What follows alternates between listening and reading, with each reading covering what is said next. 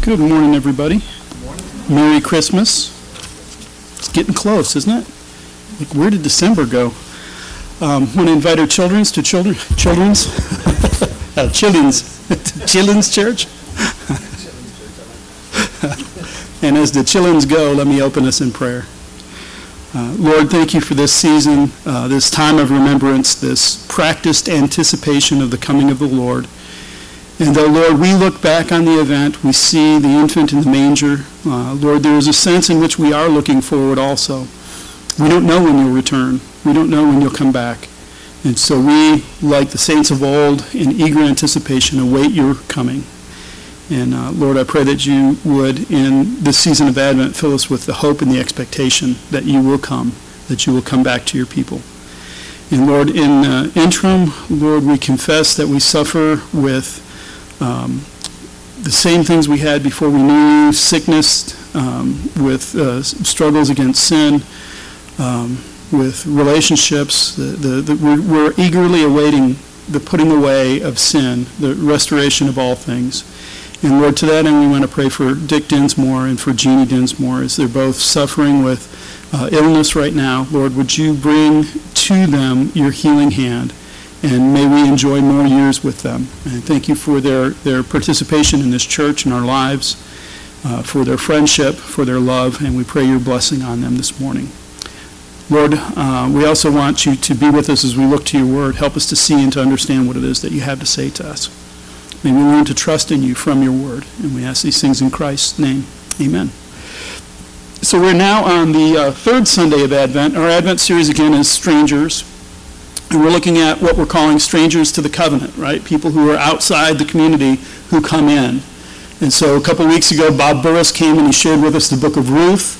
That's a Moabitess who is supposed to be cut off and not be allowed into the generation or into the covenant people for 10 generations, and then she gets to be David's grandmother.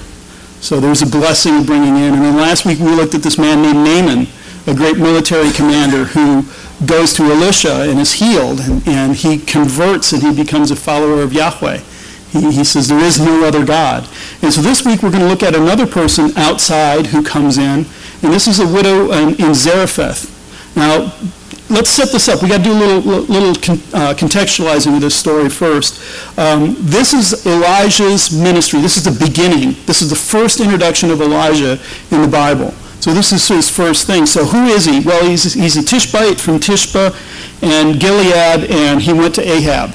So what is all that about? I would say, so Gilead is in Gad. So that's, if you remember the Jordan River runs like kind of through the nation of Israel. They're to the east. Gad and some of the other tribes settled to the east of the Jordan, everybody else to the west. So that's where he's at, is in that area. And this man Ahab, we just got introduced to Ahab in the previous chapter. He was just introduced to us. So he's a brand new king. He's a brand new ruler in the nation of Israel. And Israel, remember, is the northern 10 tribes. The nation is split. The southern 2 tribes are Judah. The northern 10 tribes are Israel. And where the capital is in Israel is Samaria. That's where the city where they rule from is Samaria. And so Ahab is introduced. And Ahab, if you recall, is not a good guy. He's of all the kings in Israel who were bad, he was kind of like the poster boy of how bad they could be.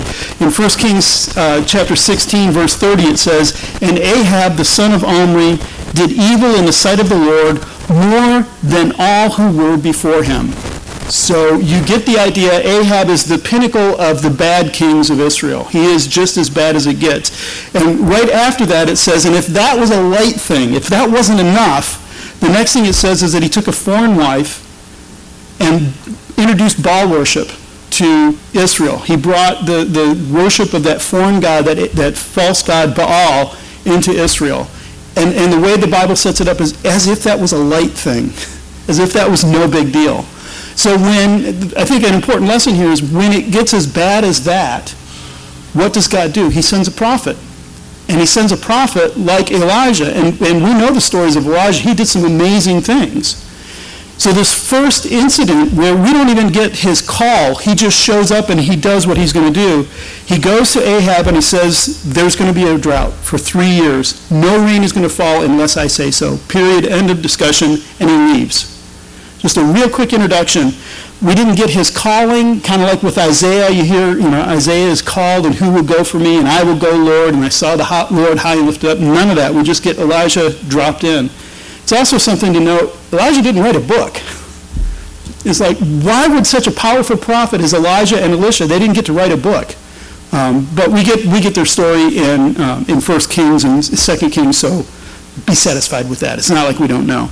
So he goes and he says that to Ahab, there's going to be a drought. Because you're such a horrible king, because Israel is so apostate, God is bringing judgment on you, there will be no rain for 3 years. And I don't mean like little rain for 3 years. There won't be a drop. When the story ends, when the rain comes back, Elijah goes and says, go look at the horizon.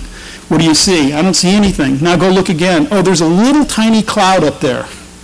Okay, go look again. Okay, now it's as big as hand, and then all of a sudden it rains. There was absolutely no rain in Israel for 3 years. We're familiar with that, right? We're in Southern California. We know what it's like to not get rain for a long time. So the next thing that the Lord says is the Lord tells him, depart from here and turn eastward and hide yourself by the brook Cherith, which is east of the Jordan. So he kind of sends him home. Now, if you look in Bible maps and stuff, you'll find exactly where Tishbe is and where the brook Cherith is, and they're all over the place. There's about 4 or 5 traditional places. All we know is it's east of the Jordan. That's not what's important. So why does he leave? Why does he send him to the brook Cherith? Well, he needs water.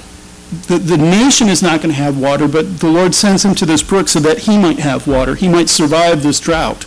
Because Elijah is God's spokesman in this. God has a very big role for him to play in Israel, and so he's going to preserve his prophet. So he sends him to this brook, and he says, you shall drink from the brook, and I have commanded the ravens to feed you there. So these ravens are going to bring him food. Now, think about ravens for a minute. I was just reading an article this week. The intelligence of ravens is incredible. They are so stinking smart. They've done some tests with them where they got this big tube with water in it, and there was a treat floating on the top, but it was too far down for the raven to get. So they went over and picked up rocks and threw it in the water till the water level came up, and then they got to... I mean, that is a smart bird, right? But they're also scavengers. And so one of the things that we grew up, living out at Edwards, driving into town every week, we would see them out on the freeway eating roadkill. They're scavengers. That's what they do. That's how they get by. So smart as they are, they eat dead things. So these are the things that God said, I have appointed some, I have commanded them to bring you food. I have never seen a raven bring food to somebody else. They bring food to themselves, they fight over food, they figure out how to get food, but they never bring it to somebody else. So what is it? Why is it God appointed the ravens to do that? What was so special about the ravens? Well, there's a number of possibilities. One thing is they could be seen as a form of judgment because they would be considered like the birds of the air, right? The birds of the air would be the things that would come and pick over the dead bodies after a battle. It would be like a curse. Proverbs 30:17 talks about ravens pecking out eyes. Real pleasant picture. But most of the time in the Bible, it doesn't really say much about ravens, good or bad. The other 2 places it talks about feeding the ravens. God feeds the ravens. And then there's one in Song of Solomon where it says that Solomon's hair is black as a raven. So it's not a bad thing or a good thing. So what's the point of the ravens here? Well, I think the point of the ravens at this point is these are unclean birds. It's explicit in Deuteronomy and Leviticus. You can't eat ravens. Anybody really want to eat ravens? I don't have a beef with the law at this point. I'm a little upset about the pork part. I really like bacon, but I can get away with not eating ravens. But this is an unclean bird. And God has appointed this unclean bird to bring to Elijah food. And so what it says is that in the morning and in the evening, the birds would come and bring him meat and bread. Where do they get bread? It's not like they went out and ground the grain themselves and did it. Somehow, in some miraculous way, we have no idea where it came from. they picked up and they brought food to Elijah every morning and every evening.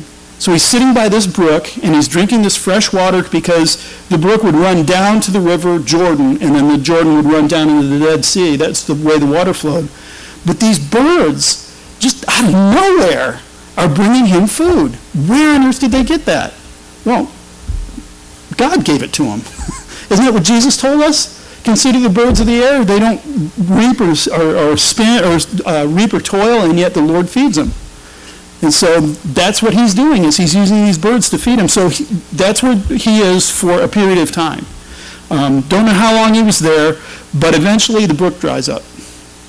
So he might have been there for maybe 8 months to a year, something like that, just hanging out by the brook, having the birds come and feed him. But the brook dries up. So now what's he going to do? Now he's in danger. Even if the birds keep bringing him food, he needs water. So then the word of the Lord came to him and said, "Arise, go to Zarephath, which belongs to Sidon, and dwell there. Behold, I have commanded a widow to feed you." So previously it was, get up, go to the brook Cherith, I have commanded ravens to feed you. And now the answer is, get up, go to Zarephath, which belongs to Sidon, and I have commanded a widow to feed you. So God is continuing. These two miracles that are happening really belong very closely together. I think the author intends them to be seen as essentially one miracle. There's one thing that God is doing in miraculously feeding him. So where is Zarephath? It's in Sidon. Okay. Think of Tyre and Sidon. Like, I've never associated the two, but I forget that Tyre and Sidon, we think of them as like twin cities. They're out on the coast on the Mediterranean, and Sidon is north of Tyre, and Tyre is out there. That is a pagan land. As a matter of fact, Sidon is where Ahab's wife is from. Anybody remember who Ahab's wife is? Jezebel. She's got a bit of a reputation in the Bible, doesn't she? She was horrible. She was absolutely horrible. She's from Sidon. As a matter of fact, she's the king's daughter. Ethbaal is the king of Sidon, and his daughter married Ahab, and because she married Ahab, Ahab introduces Baal worship. So when you look at this, you go, Sidon? That's where you want him to go? Really? I mean, look what Sidon has done for us. No argument, no complaints. He gets up and goes. So he goes from the other side of the Jordan, east of the Jordan, all the way out to the Mediterranean Sea. It's a pretty good trek. And when he gets to the city, he sees a widow out gathering sticks. This is just kind of a cool aside. The first thing I thought of was ravens gathering sticks to make a nest or something. So maybe I'm just drawing too tight a parallel, but anyway, they were gathering food, she's gathering sticks. So she goes out and she gathers sticks, and he calls and he says, "Give me a little water. The brook dried up, so I'm really parched. Could you give me some water? By the way, there's a 3-year drought going on." And she said that she was, and as she was going to bring it, he also said, "Can you give me a piece of bread?" And she said, "As the Lord your God lives, I have nothing baked, only a handful of flour in a jar and a little oil in a jug." So somehow she knows who he is. He's a Jew. So as Yahweh your God lives, I got nothing. I'm not lying to you. I am absolutely broke. She says, all I've got is just a little bit of dough, or a little bit of flour rather, and a little bit of oil. I'm going to mix those together, throw these sticks together, make a fire. Me and my little son are going to sit down, we're going to eat this food, and then we're going to die, because it's over. There's nothing left in the land. The famine is killing us. So that's the picture. But Elijah, he says, well, don't fear. Do as you said, but first make me a cake. Wait, what? You want me to finish it off? We'll skip the part where me and my son are going to eat. We'll just go ahead and die, but you have a cake and you can watch. But that's not the end of the story, is it? He says, don't fear, do as you said, bring me a cake, and afterwards something for yourself and your son, because the jar of flour will not be spent and the jug of oil will not go empty. Period. So she's got this little clay jar, which has got some flour in it, and every time she pours it out, she looks in and it's got the same amount in there. And she keeps doing that over and over again. She's got a little pitcher with oil in it, and she pours the oil out, and the level is right back at where it was. For a long time, it says for many days they did this. That immediately brought to mind, for me, the feeding of the 5,000. Because that would be a similar event, wouldn't it? They'd pick up a basket with, a few loaves and some fish, and they would just keep handing food out of this basket, and it would never go down and never go down and never go down, and everybody would eat And they go, well, now we've got 12 baskets of food left over out of this little bit of food that we had. It's a similar kind of miracle. God is providing for his prophet in the foreign land, away from Israel, in the Sidonians who have really brought the problem to Israel. God is still active there. This is one of those events where God is saying, I'm sovereign over everything.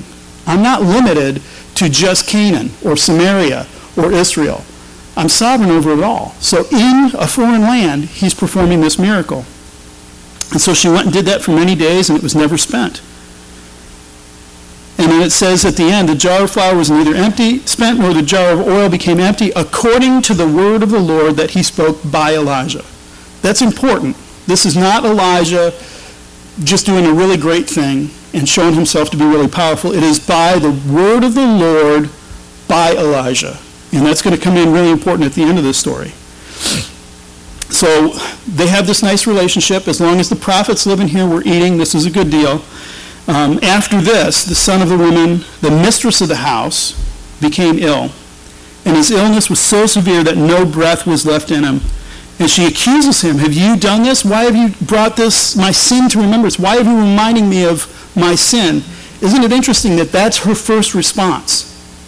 That she's standing before this prophet of God and she goes, the problem here must be my sin. She's aware of her sin. She's aware that she is doing something wrong. And she is thinking, well, it's because of that this has happened to me. Was it because of her sin that her son died? Don't know. It doesn't say.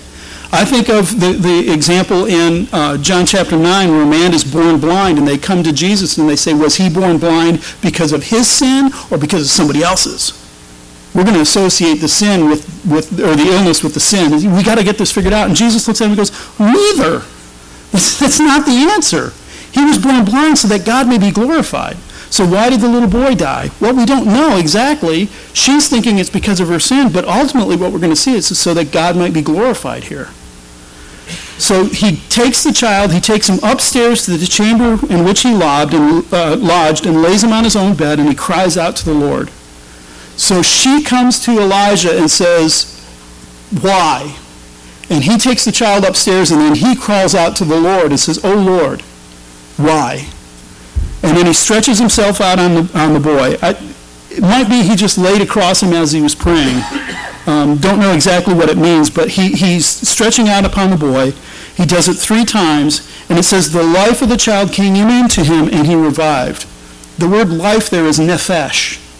It's usually thought of as a soul, but it's often translated as breath, too. That could be breath, because what you're seeing is soul, breath, life are all really associated in the Hebrew thought.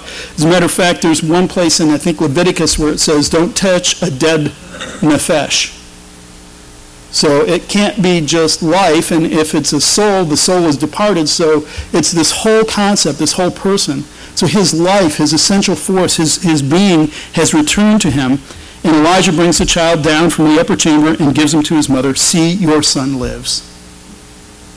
And the woman said, and I think this is the point of all of these miracles, now I know you are a man of God, and that the word of the Lord in your mouth is truth. It's not a truth. It is not part of the truth. It is not true. It is truth. In an absolute sense, Elijah, what you have said is truth. It is what it is. And so we don't get the clear indication that we got with Naaman that she is now converted Yahweh worshiper, but she has a renewed understanding that this man of God speaks the word of the Lord, and that word is truth. That's what that is. So that's the story in a nutshell. It's a pretty simple story, pretty miraculous, but pretty simple.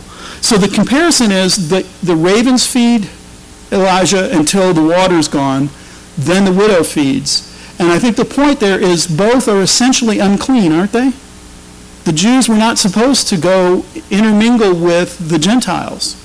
And so God pictures this thing with the ravens being these unclean birds are going to serve you. They're going to do what I have commanded them to do, and they will serve you. They will preserve you.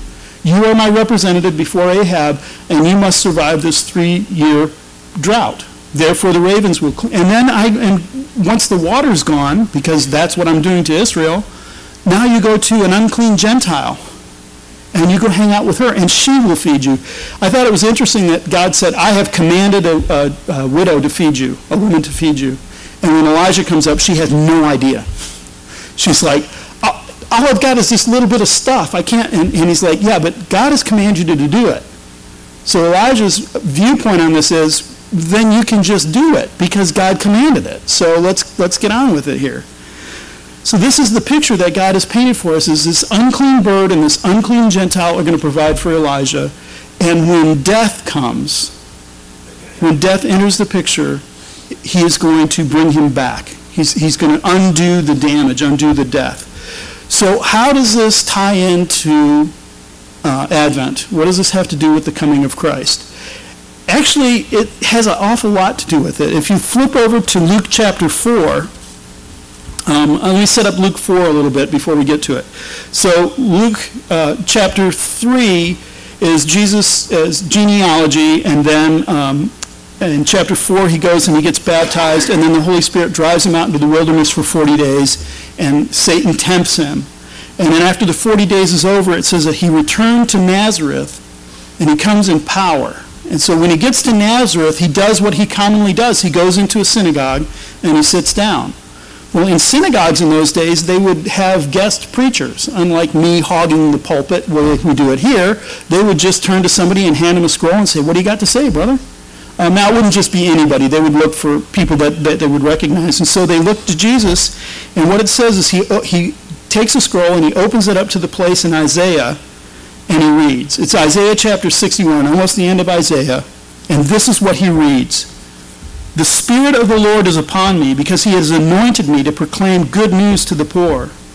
He has sent me to proclaim liberty to captives and recovering of sight to the blind, and to set at liberty those who are oppressed, to proclaim the year of the Lord's favor. And he rolls up the scroll and he sits down. And everybody looks at him. Well, what does it mean? And Jesus gives a very simple answer. He says, today, this scripture has been fulfilled in your hearing. Today, this scripture, the Spirit of the Lord is upon me. He's just gone in the power of the Spirit into the wilderness and resisted Satan. And he's now returned. And what's he going to do? He's going to proclaim good news to the poor. He's going to proclaim the year of the Lord's favor.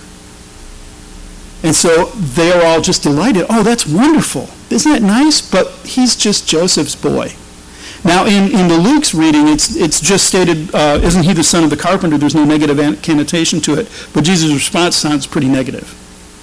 And so he says, well, then perhaps you will quote to me the proverb, physician, heal yourself. What we've heard you do in Capernaum, do here in your hometown as well. So apparently Luke skipped part of what Jesus had done. He had gone into Capernaum and did miracles. And so in the synagogue, they're all looking at him and go, well, come on, magic boy, let's see some stuff here. Throw something my way. So they're not believing him. They're not looking to him and saying, this is true. And so his response is alarming. He said, truly I say to you, no prophet is acceptable in his hometown. But in truth I tell you, there were many widows in Israel in the days of Elijah, when the heavens were shut up 3 years and 6 months, and a great famine came over the land. And Elijah was sent to none of them, but only to Zarephath in the land of Sidon, to a woman who was a widow. Whoa. The year of the Lord's favor, the proclaiming the captives being set free, the blind being given sight, that's supposed to happen in Israel, Jesus. That's not going to happen everywhere else. And Jesus' response is, he points to this story that we've just read. That widow, surely there were plenty of widows in Israel at the time. But Elijah wasn't sent to any of those. Why? Because Israel was apostate. Because Israel didn't believe in anything that they were told. They refused to trust in the Lord. And so the Lord sent to one who was outside the covenant family, outside the group of people who you would think the Messiah would come to, sends Elijah out there, and Elijah gives her food and heals her and brings her son to life. So that's the response, is these people are looking and they're saying, well, come on, do the same tricks here that you did there. And Jesus rebukes them for their lack of faith and immediately points to a Gentile and says, that's the story, that's the purpose, that's the point, is this Gentile heard and received. But wait a minute, it keeps going. This ties it into the previous week. He says, and there were many lepers in the land in the time of the prophet Elisha, and none of them were cleansed, but only Naaman the Syrian. Remember from last week? So Jesus is looking at these two events, these two outsiders, and he's telling them, I think the picture he's painting them is Israel, the northern tribes, Samaria, who you hate right now, were apostate. And he's looking at them and saying, you are too. You didn't learn the lesson. Now the Messiah has come. The promise has arrived, and you're asking for tricks? What are you thinking? And so he's already tipping his hat where his ministry is going to go. His ministry is going to go eventually to the Gentiles. Now, time out. That doesn't mean that he doesn't want anything to do with the Jews, because he spent the rest of his life ministering to the Jews. And also, I don't think we're supposed to take it as all or nothing here, because go back to the widow. She was Sidonian, right? She was from Sidon. Who else was from Sidon? Jezebel. So the one woman from Sidon is seen as evil, rejected. Elijah has some horrible things to say to her. The way she dies is disgusting. She's thrown out of a window, splatters on the ground, and dogs eat her. I mean, it's just gross. But the other woman from Sidon is a widow. And her son dies, and he's raised to life again, and she's out of food, and he's given her food. So it's not a racial thing where, the Sidonians are all bad, or all the Jews are bad. But what Jesus is doing here is he's rebuking them for their lack of faith. And the response is they all go, oh, we're so sorry, we got that wrong.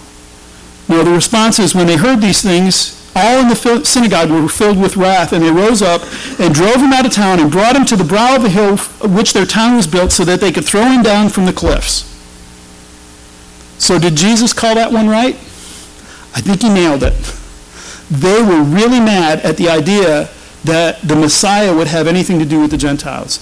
This was supposed to be us. This was supposed to be about us. So to tie these stories back into Advent, the healing of Naaman was a hint.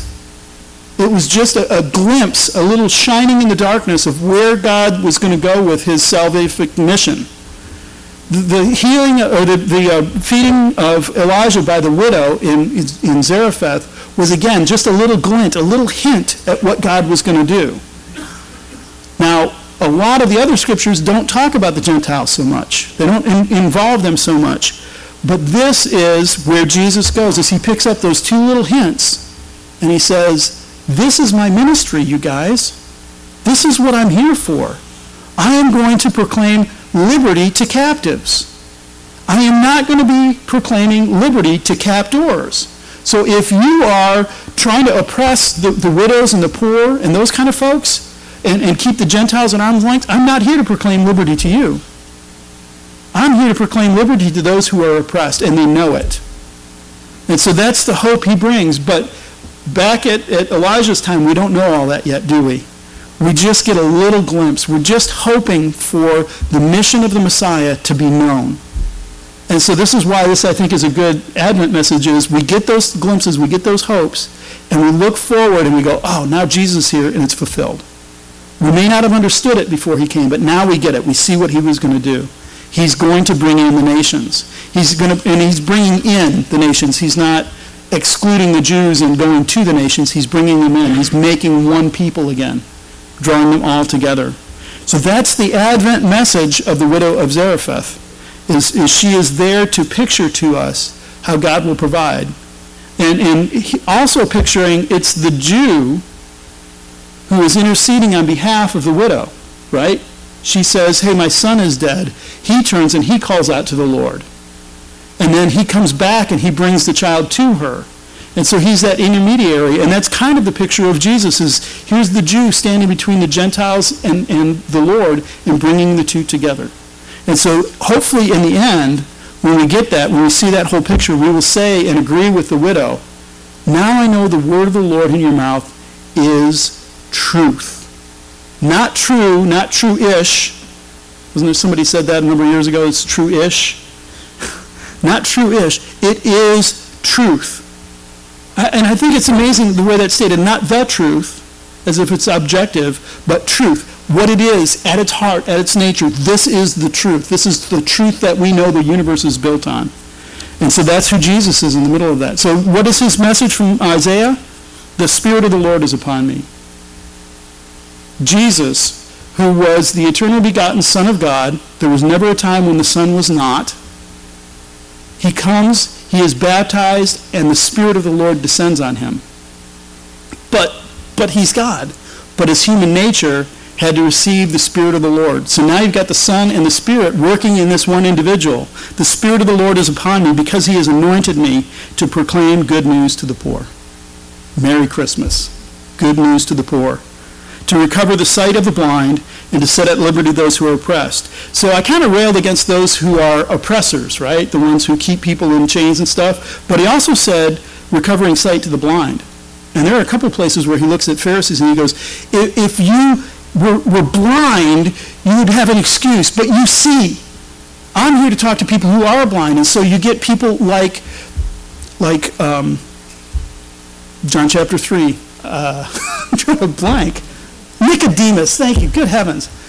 It's sometimes the portion of my brain that does Old Testament and the portion that does New Testament don't kind of come together. And so Nicodemus, right? Nicodemus was a ruler, and Jesus said, aren't you a leader? Aren't you a teacher of Israel? How do you not know these things? And then in the end, we see Nicodemus and Joseph of Arimathea taking care of Jesus' body. So it's not, we got to think outside these categories where it's all these people, all these leaders were bad and all these poor people were good and that kind of stuff. The picture is sight to those who can't see, liberty to the oppressed, because it is the year of the Lord's favor. So that's what Advent is about, is we're looking forward to the year of the Lord's favor. We're looking forward to the birth of the Savior, the one who would do those very things, who would set people free, who would recover sight. And it's when Jesus comes that the widow of Zarephath, her faith is found full. That's what that was. That was what Elijah was doing. And don't forget who Elijah was, right? John the Baptist was supposed to be the prophet Elijah. He came in the power of Elijah. That's some significant power. And all that Elijah did in John the Baptist was go, that one, Jesus, he's the one. Follow him. Don't follow me. So that's the beautiful way I think those two stories link up and fit together and fill in our Advent season. So with that, let me close this in prayer. Lord, thank you for sending Elijah to a widow. And not just a widow, someone who is economically disadvantaged, but a single mother, a widow with a child, a son who she would have to provide for. And Lord, not just a widow and a single mom, but Lord, to a Gentile, to someone who is outside the covenant promise, somebody who would not have the hope of the Savior that Elijah and others might have.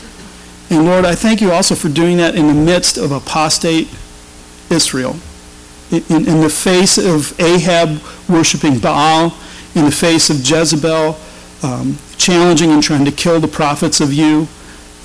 Lord, it has this scent of Christmas when Herod tried to kill all the babies because he was trying to get rid of you. Lord, it's amazing how there is nothing new under the sun. Human hearts will react in the same way more often than not. But Lord, thank you that you have come to proclaim the year of the Lord's favor, to proclaim liberty, to proclaim good news to the poor. And so, Lord, as our Advent season comes to its fullness, to its climax in Christmas, Lord, may we see that you have been up to this for a very long time. And the birth of the Savior is something that we were anticipating and looking forward to. And Lord, we ask this in Christ's name. Amen.